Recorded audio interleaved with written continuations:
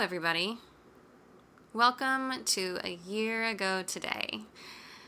It's a podcast. I'm your host, Tyler Fowler, and I'm so grateful that you've chosen to be here with me in this energy. It's so special to share these conversations with you. This week I'm talking to my dear friend Lucy Trower about her experience training for the last year as a Montessori educator, and I thought this was a really beautiful conversation. I got a lot from it, and I know that you will too. If you want to follow Lucy on her journey, I'm going to put her Instagram handle in the show notes. I'm also going to put our Instagram handles in the show notes. So follow the podcast, follow my personal handles, interact with me, help me feel like I'm not living in a vacuum, which is how I sometimes feel creating this podcast. And really, I just want to talk to you. I want to know what these episodes bring up for you and what's activated for you, what's triggered for you, what you're learning, what you're thinking about. It's really, really fun for me to receive that feedback. So please don't hesitate to reach out. If you want to email me, you can email ayearagopodcast@gmail.com. And if you haven't yet taken the opportunity to rate and review us on iTunes, please go do that. It really helps. And how does it help, you ask? I don't really know. There's like algorithms involved, but basically the more people that review us on iTunes, the more likely we are to get, the easier it is to attract an audience, I guess. I don't know. Who knows how these things work? Technology, yada, yada, blah, blah, blah. Another thing that really helps is if you share this episode or any other episode that you've really enjoyed in your social networks, or text a link directly to a friend or to a friend or 10 friends. 2 friends or 10 friends. Yeah, that's all. I hope you enjoy this week's episode. I'm excited to share it with you, and I will talk to you later. Bye.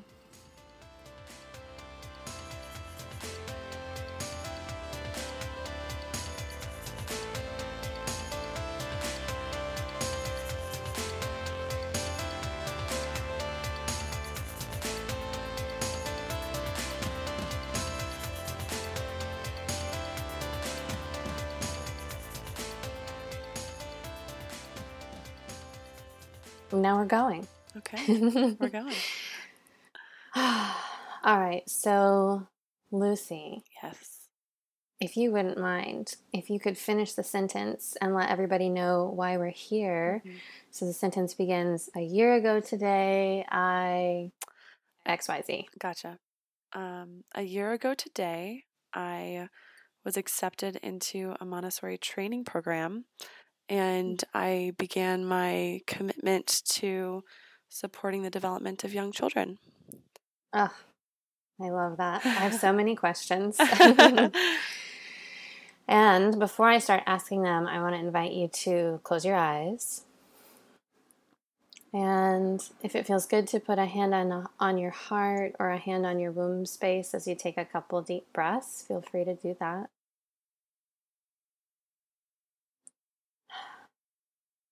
And I invite you to really allow yourself to feel your way back to a year ago today, to all that was present for you as you entered into this new commitment. And when you feel like you've really landed in that energy, if you could share with me in one word how you were feeling. I think I was feeling intimidated. Ooh. Yeah. I don't think anybody has ever used that one before. Yeah. All right. So let's start there. Tell me about that. Well, it was just such a huge sort of change in my life to shift into this sort of field.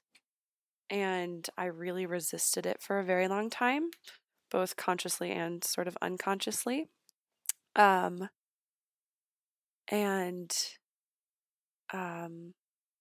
realized as I sort of unpacked that resistance, I realized that it was sort of this feeling of anxiety and inadequacy. I think I just thought about the idea of working with children as being such a huge responsibility and such an important thing. And I was feeling so insecure in myself and so overwhelmed by that possibility that I was just sort of questioning whether I was worthy of it in a lot of ways. And so that decision to sort of do that was sort of a challenging one. It was kind of a test of my own capacity to be selfless and to really devote so much of my energy to this greater purpose. Oh, oh my gosh. Well, before we even get further into it, I want to thank you for taking the leap that you have. You know, Yeah. I don't know too much about Montessori. However, what I was reading in preparation for this conversation, I was like, "Oh my God, Lucy's doing the most important work in the world." That's how it feels sometimes. It feels such small work when you're with the individual children, but just the greater scope of it is really, it's really. Montessori talks about having this view of the child that is not there yet, and sort of that like potential and possibility for each child. And it sort of keeps in mind that like global perspective of, you know, a greater possibility for the world. Oh. All right. So I feel eager to give people a little bit more context for your unique experience. Can you share with me a little bit like what you were doing in your life before you made the decision to apply to Montessori training, and then kind of what it was that inspired you to apply, and maybe a little bit more about, you know, the philosophy of what Montessori is. I know you've just shared a little, but of course. Well, I should start by saying that both my parents were Montessori teachers, and my mother now is a Montessori trainer, so she trains teachers at the primary level, which is 3 to 6 year olds, which is what I'm studying. So it's always been in my family. And I went to Montessori school. I really enjoyed it. I really remember it. I feel like it sort of prepared me for life more than any other experience I've had. That's so interesting, because I feel like when I think back to school, I'm like, my educational experience didn't prepare me for much. Yeah. I mean, I think in the real that's world. true of a lot of people. And I think that's the thing about Montessori that's so interesting, is that it's so nurturing and individual. And I might be getting a little ahead of myself. But so yeah, it's sort of always been in my family. And what that sort of brought to my experience was I always felt very connected to my parents in talking about my experiences with people, because they are interested in humans and development and the way, you know, psychology and all of that, because that's a huge part of the Montessori philosophy. So a lot of my life was spent, you know, talking to them about things, about the world and about people and about, you know, humanity. And that sort of instilled in me this interest in people and this desire to sort of know more about what makes us humans and why we are the way we are. But I sort of resisted getting into the field, sort of because I don't know why. Maybe it was a little bit of a rebellion. My parents were always said, you know, oh, you would make a wonderful teacher. You should always think about maybe doing that. But they also said, you know, that's something you can do anytime in your life. And a lot of people find Montessori from a variety of different fields, and anything you do kind of informs it. So I wound up going into studying fashion design in college. I was really interested in art and design, and I think it was that interest in people that sort of drove me towards fashion. I was really curious about, you know, how does what we wear inform who we are and vice versa. I love that question. Yeah, I think it's really fascinating, and I always felt like really connected to clothes, like from a very, very young age. Like what I wore was so important to me, not really in an aesthetic sense, but in a sort of emotional sense, like how it made me feel. And like I remember events in my life, even from childhood, based on what I was wearing for some reason. So, so I went into fashion. I really loved school. It was so creative. I got to explore that psychological aspect and make things with my hands, and it was really satisfying. And then I went into fashion design after school, and I found myself totally detached from it in a like you know, in terms of a career, in terms of work. There was no creative satisfaction. It didn't feel I just didn't feel connected to it. It didn't feel important. And I really struggled with that for a few years. Sort of in my mind, it was like, oh, I had to find my place in that world. And I kept looking and I kept looking and I couldn't find it. And, I quit my job and I tried freelancing to try a bunch of new things and I just felt totally detached from it. So I decided to take some time away from it. And I wound up working at a restaurant for about a year and a half. And it was a really interesting time in my life. It was really valuable. It was really difficult, but I feel like I learned so much about myself. I, for the first time, wasn't working in fashion. I was making friends outside of that world. I was sort of reconnecting with who I was as an individual rather than within that context of fashion. Mm-hmm. And it was really interesting. But after about a year of that, those sort of feelings of anxiety of what's next, of am I going to keep doing this forever? Do I get back into fashion? Do I look for something else? It was really, it brought out a lot of anxiety and a lot of fear that I didn't always handle well. But it was around that time that my mother reached out to me, and she had a friend when she took the Montessori training, who was a really dear friend of hers who wound up later in life becoming a life coach. That's interesting. Yeah, she said, she loved the Montessori training and the philosophy, but she found the practice of it really difficult. It's a really demanding job. And sometimes being that lone human in a classroom of 30 children can just overwhelm you. It's not really for everyone, even as much as you might love the theory behind it. Yeah, I mean, being around children, can be so challenging in and of itself because number one, they have so much energy, and number two, they're such amazing little mirrors. Yeah, totally. Oh, absolutely. It can be so activating to be in the presence of a child who is reflecting you to you in a way that good doesn't and feel bad. good. Yeah, that's so true. Yeah, and I would imagine that from the little I've read about Montessori, that it really is something that demands that you as the teacher be in full presence because essentially you're holding sacred space for those kids. That's exactly it.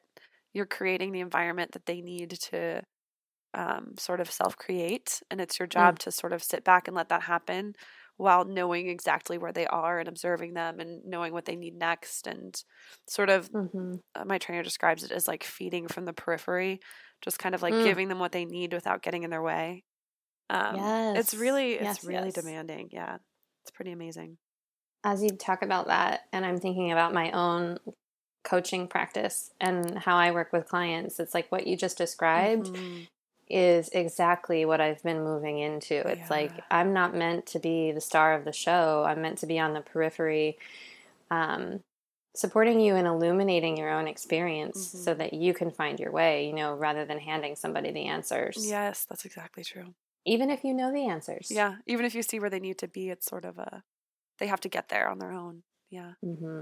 So your mom reached out to you. Yeah, so she reached out to me and sort of said, I know you're struggling and wondering what to do next, and I want to support that. And I know that, it's a hard thing to talk to your family about sometimes, even though I'm very close to my parents. So she's such an enlightened, wonderful woman. But she's Yay, Mom. Yeah, she's the best. So she said, I have this friend and I'd like to, as a gift, get you some sessions with her. So we spoke on the phone mostly. We emailed a little bit, but we spoke on the phone. I think it was like once every 2 weeks for like 4 or 5 months. And it was a really challenging experience that I don't think I realized how much I got out of it until months later. But in that moment, it was a really vulnerable, kind of revealing experience to talk to this stranger on the phone and feel so seen by her and so heard by her. but sort of in a way that she somehow managed to distill how I was feeling into like very specific elements that I didn't even realize were there. She sort of saw past all of the like doubt and confusion and uncertainty that I had to just some key things to work on. Yeah, outside of, I don't know, she just sort of saw through everything and got to the essence of, it sounds like you need a purpose. It sounds like you're too hard on yourself. It sounds, she sort of saw those things and called them to my attention. And, we talked about words of affirmation and being kind to yourself and also like not waiting to move forward with your life, not waiting till you feel ready, not waiting till you get a sign,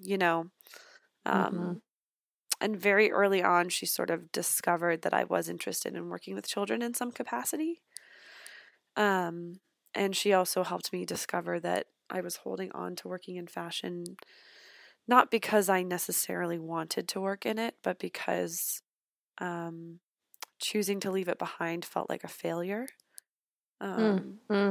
Because, it's such a tough industry. And I had all these feelings of, oh, well, if I don't continue trying and try to persevere, then, that says something about my character, that I gave up or that I'm weak or that I couldn't make it or something. When I really realized that it was sort of more courageous to leave it behind and more important and more powerful for me. So I think that's such a common theme for a lot of people, that feeling of, if I abandon this path that I chose for myself, I am a failure. Yeah. And it's so liberating to ground into the truth that, like, actually the biggest success is to continue to follow your inner guidance regardless of how you might be perceiving it. It's like, you can't know how all of these things are going to eventually tie together in service of your ultimate purpose. Absolutely. Yeah, that's so true. And I also just felt like the thing that I kept telling my dad this for some reason when we would talk about like life and what I was missing and what I felt, why I felt so sort of lost in life at that time. And a lot of it was that I felt like I'd lost my sense of courage and my ability to be courageous. And that felt like so much of, I didn't realize that I identified in that way and that I felt like a courageous person in my life until I'd sort of like lost that feeling. So to sort of regain that and, taking this leap felt like I was taking control again and making those difficult choices where I actually felt more safe. So it's so incredible that, like, in making that move that maybe on the surface looks irresponsible or foolish, to like totally jump from one track to another in terms of the path that you're pursuing, that's actually where you are able to rediscover. I mean, when you were talking, I was like, the phrase that's coming up for me is like, when you get to that point where you're like, I don't know who I am anymore, and I have lost parts of myself. Yes, absolutely. And that it's only in, like, quote unquote, abandoning the path that I had chosen that I'm actually able to rediscover and revitalize those parts of me. Absolutely. And I'd found that to be true in so many moments in my life. Like when I quit fashion and just worked at a restaurant, like I discovered so much about myself in just changing my perspective and being around new people. And I was like, I haven't made friends. Like it was the first time I'd made friends in like 8 years. I was like, whoa, I know how to make friends. I forgot, like, oh, I am. And I sort of I'm such an extrovert. So I really reconnect with myself when I connect with other people. And in that sort of experience of making new friends and being in a new environment, I sort of saw myself through their eyes and remembered like sort of who I was through that experience. So yeah. It's been an So this interesting life journey. coach. Yeah. So by the end of our conversation, she was like, it sounds like you want to apply for this training. And I had all these doubts about it. I was like, I'm not ready. I don't feel psychologically or emotionally or physically at my best. And I feel like so intimidated by the idea of doing this because it feels like such an honor and such a important choice to make. And she was just kind of like, there's no time but the present. There's no reason to put this off. I talked about maybe putting it off for a year and working on myself, you know what I mean? Which of course was just like the fear in me saying like, don't do this right now. It's too scary. And she was like, just go for it. And then that was sort of the last session we had together. And I sort of continued to resist for a little bit. And then eventually, I talked to my mom about it and she was like, the training process for this work is so transformative. And you don't have to think of it like a commitment. You don't have to think of it like when you come out of it, you have to become a teacher. She was like, just do it. I think you'll get a lot out of it and you'll enjoy it and you'll learn about yourself. And if by the end of it you don't want to be a teacher, then you don't have to. And you can do whatever else you want. And sort of that freedom to leap into it without any commitment sort of helped. And also just the realization that, the process itself would sort of prepare me in a lot of ways. Was That's really such reassuring. gorgeous advice. Yeah. I think she, it is a really spiritual training. It's a really, the education method itself is so holistic and it's about, Montessori called it education as an aid to life. And I think the training really mirrors that. It's about how do you prepare yourself as a human to do this work, not just as like an intellectual person. So I applied. I got in. I was still totally terrified. Not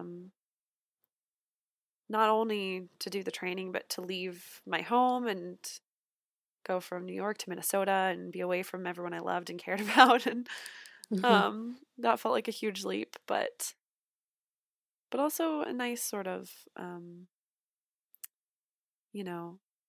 it felt nice to have that experience be completely separate in a completely new environment. So even though I was afraid and intimidated, a big part of me looked forward to it, I think. Yeah. I know that feeling where you're like terrified out of your mind and you also can't wait. Yeah, totally. Exactly. I think I felt that way like anytime I was about to go on a spiritual retreat, like with a coach or a group of women. I'm always like, oh my God, I know this transformation is going to be so huge and I'm so excited and I'm also so scared. And Matt is always like, I feel like he doesn't always understand the level of fear that I feel in advance of those things. And that's I'm like, so funny. You don't understand. I'm going to be a different person when I come back. I know. Well, that's what I kept saying. And Mason was the same way. He was like, you're going to be great. Everyone's going to love you. It's going to be awesome. And I was like, yeah, but it's going to be so intense. But also I just feel like anything that I've ever done that has been worthwhile and that I've really gotten something out of, I've been totally terrified of.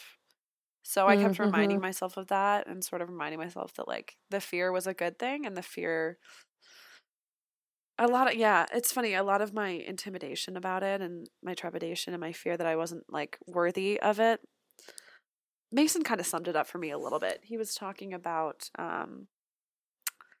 how his teachers, any teachers he's ever had, never seemed to really care that much. And they weren't totally invested and they seemed detached. And he was like, oh, the fact that you're so afraid means that you care a lot. And that will bring a lot of, weight to what you do. And I sort of tried to remember that like the fear is sort of a motivator. It's sort of always been a motivator for me in my life, but that helps me rise to the occasion, sort of, I guess. There's this principle that I have really been deepening into lately, is to identify where your fear or discomfort lies and then go there. Yes, absolutely. It's always the place that has the word that's coming through is fertile. It's like the most fertile ground for growth. That. That's so true. Well, and I want to know, is that like analogous to how you hold space in the classroom? Like what? Okay, so I have so many questions. I'll tell you what they are. Okay. First, I want to hear I want to hear more about your training, and I want to hear about the spiritual and the practical aspects of that and how you feel you've been transformed. And then I also want to know about holding space for children's fear and discomfort. Ooh, great question. So whichever order you feel called. Can I begin with a little bit of like a context of Montessori? Do you think that would be helpful? Oh, I think that would be greatly helpful. Please do. So I like to sort of describe the Montessori method in a little bit of a historical context because I think it gives a little perspective on how the method came to be and what it sort of represents. Essentially, Maria Montessori was a female doctor in Italy. I think she was the first woman to be admitted to study medicine at the University of Rome. And okay, well, I already love everything about that. She was kind of amazing. She was very involved in like social rights movements, and she really advocated for children, and she got sort of involved in working with she was very interested in psychiatry and psychology, and she got involved in working with children with special needs in the early 1900s, and sort of, studied them and worked with them and developed different tools and materials. And she came to believe that they were sort of underrepresented and under supported in the community. So that was sort of her beginning journey in working with children. And then in 1906, I believe, she came to be involved in this sort of slum in a part of Rome called, I think it was called San Lorenzo. And it was this building that had been sort of abandoned, and all these poor families were living in it. And while the parents went to work, the children sort of roamed the building. And she helped sort of foster this schoolhouse. She called it the Casa dei Bambini, which is the children's house, in one area of the building. And she worked with the children, and she brought in these materials that she'd worked with the children with special needs, and sort of saw how the children interacted with them, and studied and did a lot of observation. And she made all these incredible discoveries about children and their immense capacities for concentration, for self-discipline, for love of silence, for joy, for social cohesion. And she sort of realized that the conditions in which the environment was created sort of allowed for all of these things to naturally emerge. So it was really just through scientific observation that she developed this method, and it was based on these children's natural capacities. So it just was really organic the way it sort of came about. And throughout her life, she wound up sort of traveling, and the method spread worldwide, and her books were translated into 20 different languages, and it just became this sort of global thing because it was so universal. She continued exploring and examining and refining it, and refining the materials that she presented to the children. And she just realized that it was the things she discovered there were so true of children in any context, any culture, any time. And that's sort of how it was born. And many of the materials we use today are pretty much exactly what she used then, which I think is really indicative of its truth and its impact. Yeah. Can you speak a little bit to how the Montessori method is so different from most of the other education? I don't know if you want to speak to like in America or more broadly. Well, a lot of her interest in education was a response to like the rigidness of traditional education at that time, and I think a lot of it is still present in our education system, although it's, I think, gotten a little more human, I guess I would say. But it's really focused on fostering a environment in which the child can sort of naturally unfold and naturally develop according to their own nature and their own instincts. Particularly a child from 3 to 6 possesses these immense capacities for growth and learning, and these sort of natural drives and instincts towards certain aspects of learning that fluctuate over time and change direction all the time. So it's sort of about creating an environment where the child is able to pursue his or her own interests, which is really what leads to concentration, which is where development really happens. So the method is sort of about an environment with these materials, these tools that the child is able to sort of independently choose, within a structure, of course. It's not like wild chaos, but it's sort of a balance of freedom and discipline that allows the child to develop inner discipline through work, purposeful work and concentration and contact with reality and the real world. And so the adult's role in that environment is mostly to present the materials to the child, present the purpose, and allow the child to freely choose, and then to observe and really try to understand what is going on inside each individual child's brain in terms of their development, because it is such a mystery to us. But we can learn so much from observation, and then through observation we can discover what the child needs and what the child is interested in and offer it to them. Oh, you're making me want to do Montessori teacher training. It's really pretty amazing.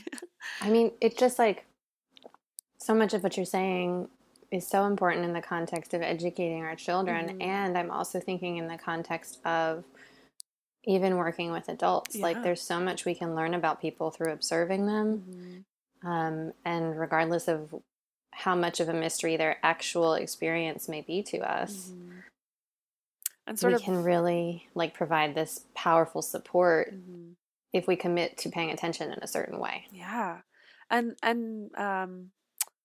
you know, becoming knowledgeable ourselves about what the possibilities might be for them so that we're able to recognize them and support them. Yeah, I think there's something to be said for sort of honoring the individual path. You know, I think everyone's brain works differently. And I think that's sort of step one to working with people is to acknowledge that and have respect for that and sort of figure out how can we work together. And so much of a part of what she was interested in is not only creating this environment for development, but fostering a sense of community and a sense of social cohesion. And, you know, it's very important in the method for this, you know, the interrelation of the interrelation of the community to be strong and considerate and respectful. And, you know, they call it a children's house. It's for the children. It's their environment. And they really have the power to display so much care and love and affection and interest in each other. It's incredible what happens when you empower someone inside their own autonomy and sovereignty. Absolutely. And children really crave that sense of dignity. Like they want to be independent. They want to do for themselves. They want to feel dignified. And for us to give them a space where that's possible is pretty impactful. Yeah. It's interesting. I'm very present right now, just with everything that's going on in the world, to the topics of like marginalization. And in a sense, you know, children are marginalized inside traditional education where we don't create space for all these different avenues of learning. You know, when you were talking about the Montessori method, and I was thinking about how it contrasts to what I've experienced, is that the learning I went through in school was always so prescriptive. It's like, we're going to study XYZ, you know, largely so that you can pass these standardized tests. And there's not so much emphasis on some language that I saw on one of the things that you sent me about Montessori around teaching people to think, teaching people to problem solve, teaching people to navigate through challenging situations, as opposed to assuming that everyone's brain works the same and that it's sufficient to treat people that way. Yeah, absolutely. I think there's something sort of suppressive about saying to a child, this is what you have to do right now. Because, I mean, first of all, you're sort of asking them to do something they're not capable of doing, which isn't fair to their developmental process, but also it doesn't really serve them as a person. Montessori really like serves the child in that moment instead of serving the future child. It's not about, oh, you're going to have to take these tests eventually, so let's prepare you for that now. It's about saying, what do you need right now to develop best as a person, not as a person who will take a math test, you know? Yeah, and it's like that deeper question, like, what is the intention behind the education we're providing? Absolutely. Absolutely. And in reality, when you give children that space to develop the capacities to problem solve and think creatively, and make choices, you know, I feel like we never give children the opportunity for choice and for freedom and for independence. And as a consequence, you know, we have adults who are indecisive and can't make decisions and can't think constructively. So really, you know, you're preparing the child for the future by serving the child in the moment. You're teaching them how to be a human, not how to pass a test. Exactly. And in reality, like it was so funny. I was talking to my mom about, you know, I had the experience of transitioning from a Montessori environment to a very rigorous college prep, sort of middle school and high school. And that transition for me was so seamless. Like I remember it being so easy, even though I was going from this environment of freedom and independence and development of will and choice to, you know, you have 6 subjects a day and you're wearing a uniform and you have to write papers and take tests. But I was so prepared, just my ability to adapt had been developed so much by the freedom I was given that it was easy for me to adapt to that new environment and that new experience, not just academically, but socially and creatively. And yeah, so I really, really believe in it. You know, I just think every child should have this opportunity. I know. While we were having, sometimes I forget how to talk. It's okay, me too. What I was trying to say is, as you were just speaking, the question that was coming up for me was around the accessibility of this kind of education. Is that something you feel comfortable speaking to? Yeah, absolutely. I mean, it is a challenge. I think it's a challenge that most of the Montessori community is aware of and concerned about. I mean, when you look at the origin of the method, it was literally in the slum. And I think that social aspect was really important to Montessori, and I think it's still important to many Montessorians today. But again, you know, it's a method that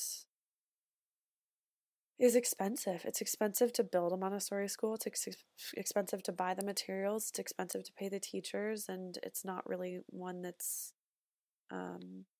accessible to children of a lower income. I know that there are a lot of people working to change that. You know, there's a lot of charter schools and you know, other schools that are working to really support lower income communities. And I think that is a huge, huge thing that I hope happens more in the future. And I would love to be involved with that in the future. Yeah. It's like, you know, it's funny. At my training center, there's a Montessori museum. It like traveled around the world for a while, and then they built it a permanent home, and it shows pictures of Montessori schools all over the world. You know, in Europe, in India, in Africa, and you really can do it anywhere. You know, in Africa, there are images of these like 1-room schoolhouses that they painted beautiful colors, and they've handmade all the materials, and all the children go there together, and it's really powerful. And I'm so inspired by that possibility. I think that like inspired by possibility is the theme of this conversation. Totally. Absolutely. Okay, so I'm going to bring us back now to my question around your spiritual evolution and that experience of holding space for fear and discomfort inside a classroom setting. Yeah, so spiritual preparation is such a big part of this experience, partially because it is such a big leap of faith to work with children, because their development is really mysterious and you have to sort of trust the process and trust I think I said it before, like believe in the child that is not there yet. Mm-hmm. So it is this sort of everyday commitment to, no matter how difficult that day is, or no matter how challenging that particular child might be in that moment, to just trust that intent and trust that possibility for the child. And also just the responsibility of being that adult who's supporting this group of children. You have to walk in the door, leave everything else behind. You have to leave your emotions behind. You have to leave your baggage behind. It's not about you at all. You have to be so present in that moment, and you have to leave any sense of bias or prejudice behind. And that takes so much practice. Just we as humans just carry a lot of that with us, and we don't even realize. Yeah, I was about to say, we don't even often, I mean, one of the things about privilege is that you're usually not aware of your own privilege. You're not aware of your own bias. You're not aware of your own prejudice. Absolutely. Because you haven't been made aware and you haven't had to be aware. Of course. And I think that so much of what we're doing through the training course, we've had a lot of opportunities to practice observation, because that's sort of kind of the most important part of our job. And it is a practice, and it's something you have to exercise and keep working on. And I've found that the most interesting part of it is to sort of acknowledge your own prejudice in the moment. You're watching a child do something and you're taking notes on it, and you're trying to be as unbiased as possible, to try to take this raw scientific data to understand that child's process better. And you have to leave all of your emotions behind. And it's such a challenge. It's really, I don't know. I like to think of myself as a very open-minded, unjudgmental person, but we all like to think that about ourselves. I know, right? And then in the moment, I'm like, oh my goodness, all these biases and prejudices are coming up that I didn't realize I had. And it's been such a wonderful opportunity to acknowledge them and continue to acknowledge them. And hopefully through acknowledging them, they will, fade away, and I will have more sort of control and focus over that. So a lot of that is about, being an honest, truthful person to yourself, and, developing the capacity to be patient and not jump to anger and not make assumptions. And, it is a practice, but it's such a spiritual practice, I feel. Yeah, very emotional. Yeah, it's process. so deeply self-reflective. Yeah, and there have been times in the training we've been really called to examine that and delve into it and think about, labels and biases, and what ways in our own lives that we've been labeled or labeled other people. And yeah, it's been a really interesting process of Montessori talks about the child unfolding, and I feel like it's sort of that experience of like peeling back your own layers and really getting to the core of your experience. I'm curious if in the course of the training you've had any, the language is coming up, is like broken open moments. You've had any moments where what you've discovered about yourself is so powerful that it's been, sometimes it takes us on a ride. Yeah. I feel like I've had so many that it's hard to really pinpoint. And I think in those moments, I haven't always been able to put a word to it or a language to it. I think it's called me to acknowledge my fears in a lot of ways, but also to sort of take ownership over my own actions and my own choices and the ways that in my life I've sort of not been true to my own beliefs, I think. I think in a lot of ways it's made me connect more with the parts of myself that I maybe have stifled or resisted, and in good and bad ways,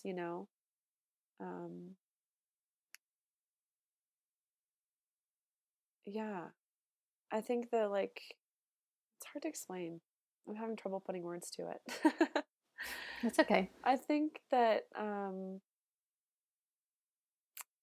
I felt like a sort of overwhelming sense of empathy for most of my life. And that has been a really hard experience for me. And it's part of the reason I was afraid of working with children, because I just thought I wouldn't be able to sort of emotionally detach enough to get to handle working with children and connecting with them so much, and then seeing them leave and like dealing with their challenges and their traumas and their experiences. I was just afraid that I emotionally wasn't strong enough to handle that. And I think sort of this experience has called me to take ownership over that part of myself and appreciate that part of myself, and also know that I have control over it. And that I do have the power to sort of direct it and let it manifest in ways that are healthy and constructive, instead of in ways that sort of hinder me or make me feel too vulnerable or too sort of weak, I guess. I don't know if that makes sense. Mm-hmm. Yeah. It's so cool hearing about your for sure. experience.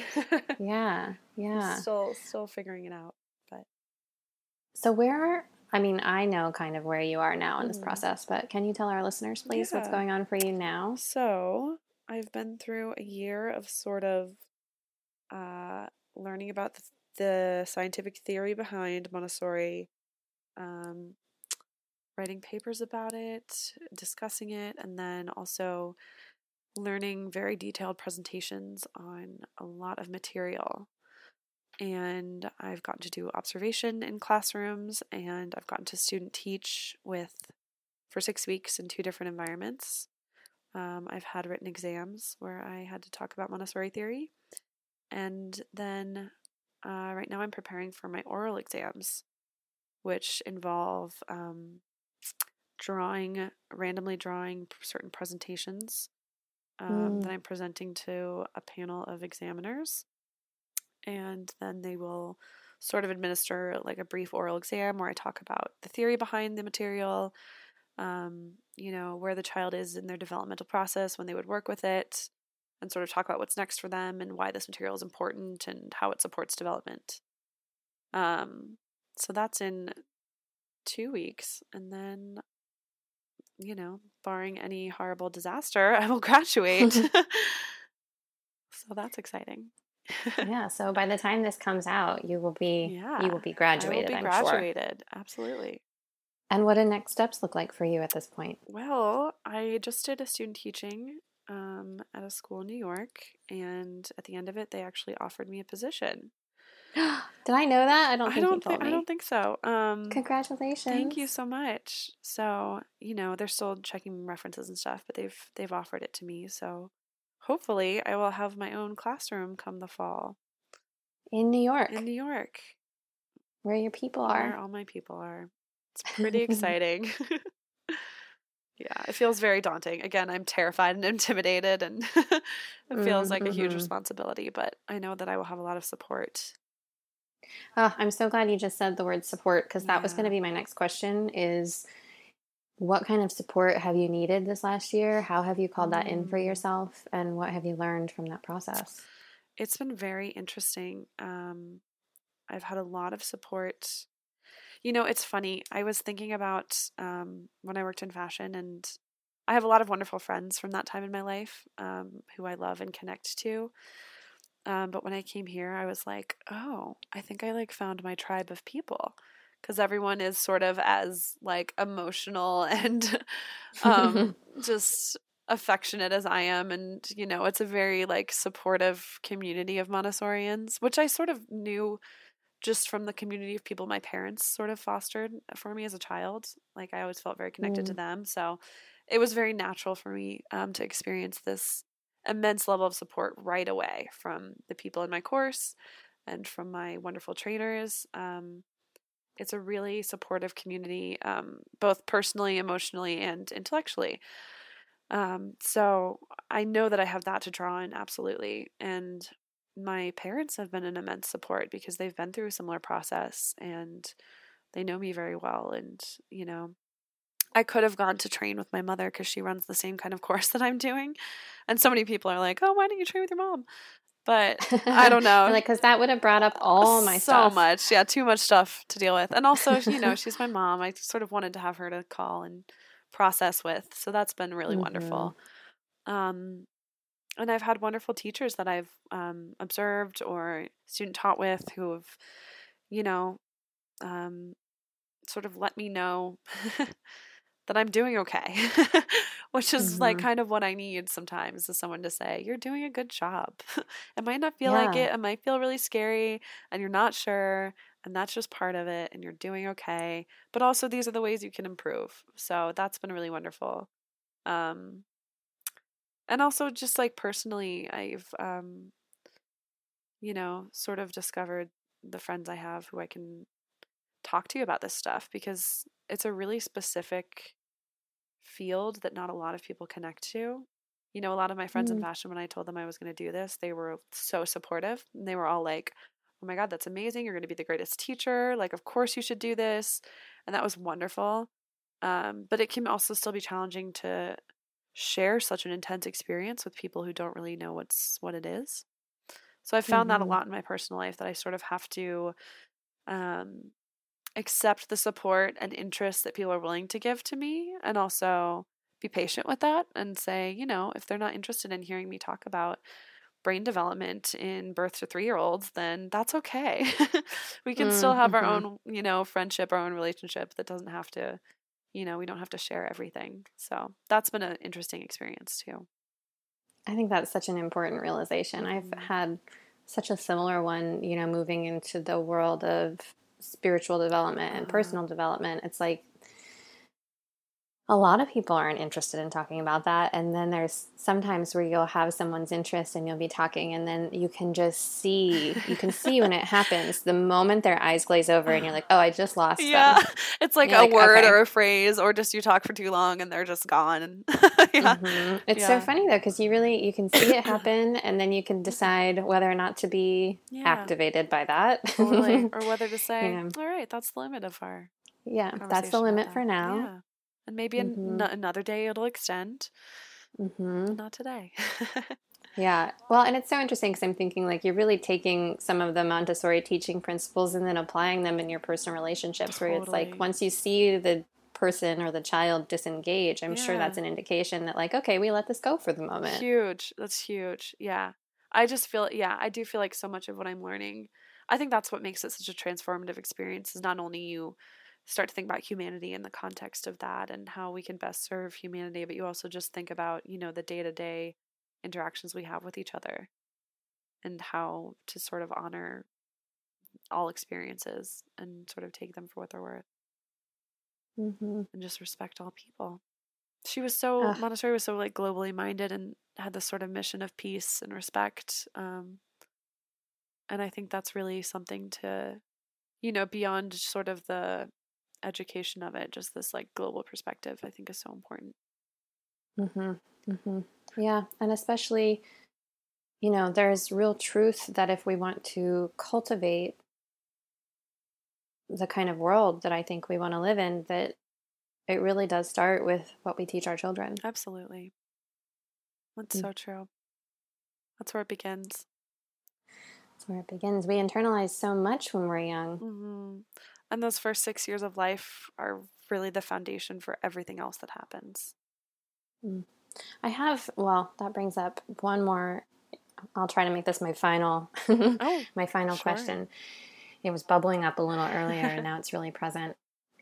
Have you been taught how to navigate experiences, or have you had any experiences or witnessed any experiences wherein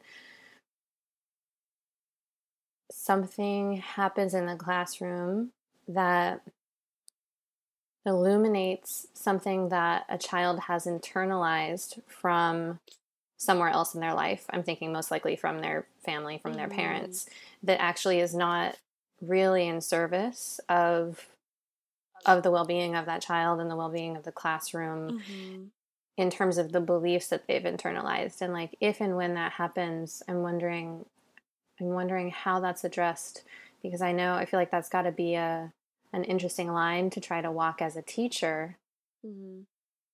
Right. Does that make sense? That does make sense. I think that is sort of a huge challenge in doing this work because, you know, you want to know the child in the context of their family and you want to know how to best serve them with respect to that. I think the ultimate goal is to be very connected to the parents and the family and, you know, form this mutual understanding of, you know, we're all here to serve the child and how can we do that best together. That being said, you know, children can experience trauma in a variety of ways. It can be something as simple as a routine being disrupted or, you know, a parent going on a trip and not seeing them for a week can cause trauma within a child in a variety of ways versus, you know, something a little more serious. And I think that's part of why it's so important to connect with the child and to really know them and to observe them and to note any shifts or changes or challenges they might be experiencing, and figure out how we can best address that and serve that and support that. And sometimes that can be in partnership with a parent, and sometimes it can't. Sometimes they will be resistant to that influence. And I think that's sort of the challenge.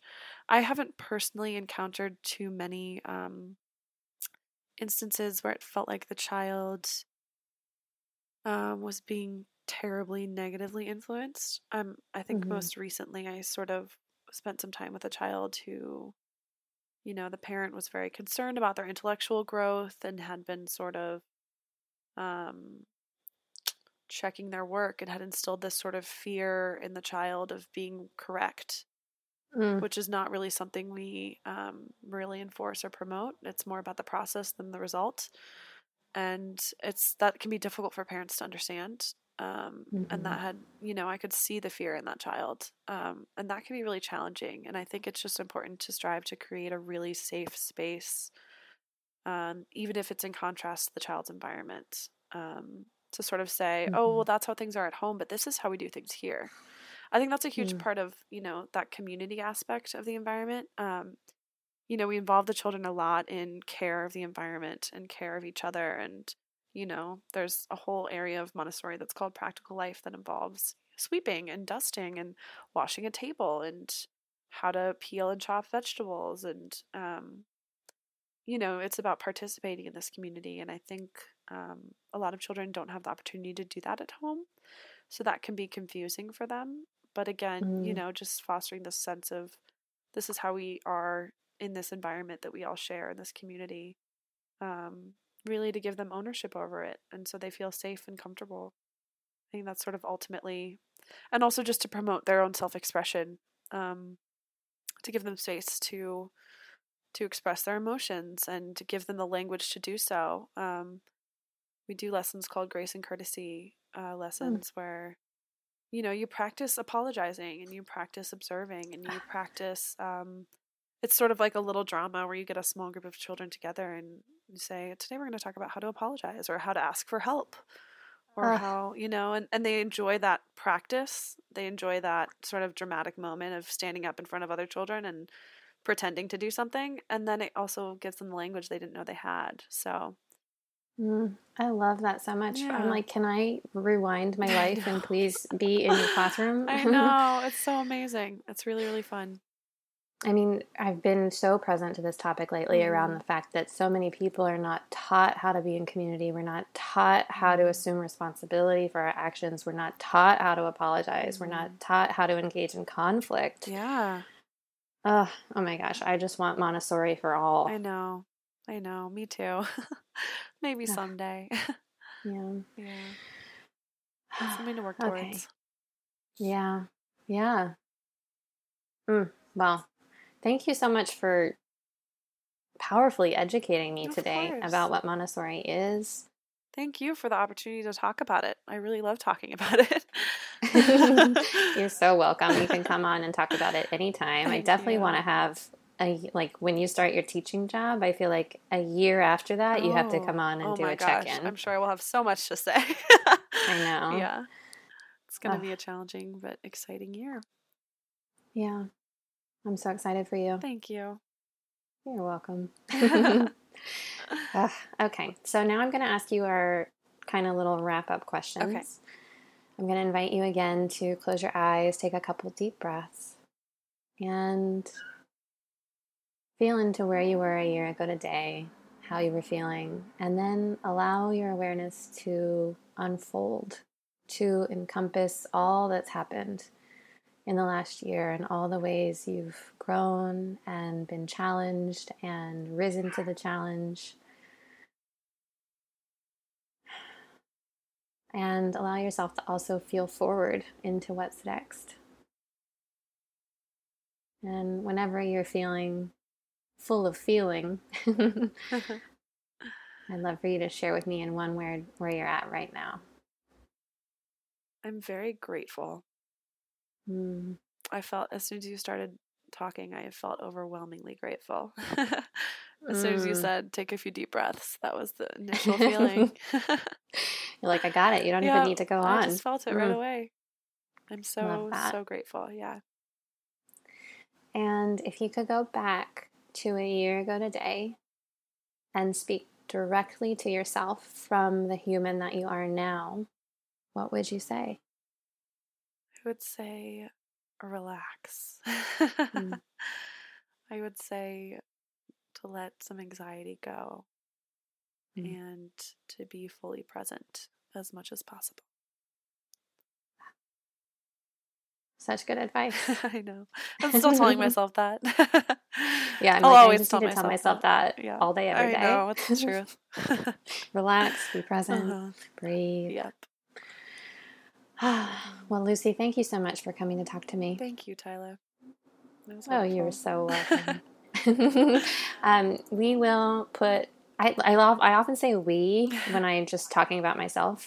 Like, we will put all of your information in the show notes for anybody who wants to be able to follow you or hear what you're up to, or maybe you don't want that, in which case we won't put that in the show notes. But anybody who wants to learn more about Lucy, I can't encourage you enough to do that, because the more I get to know this woman, the more I am amazed. That feeling is very mutual. Oh, thank you. So nice. All right. Is there anything, Lucy, that you would like to say to our listeners before we sign off? I don't know. I would just say I appreciate you listening and having an open mind, and I would encourage everyone to consider the possibility in each child and their amazing potential. I guess that's all I would have to say. That's what I want for the world.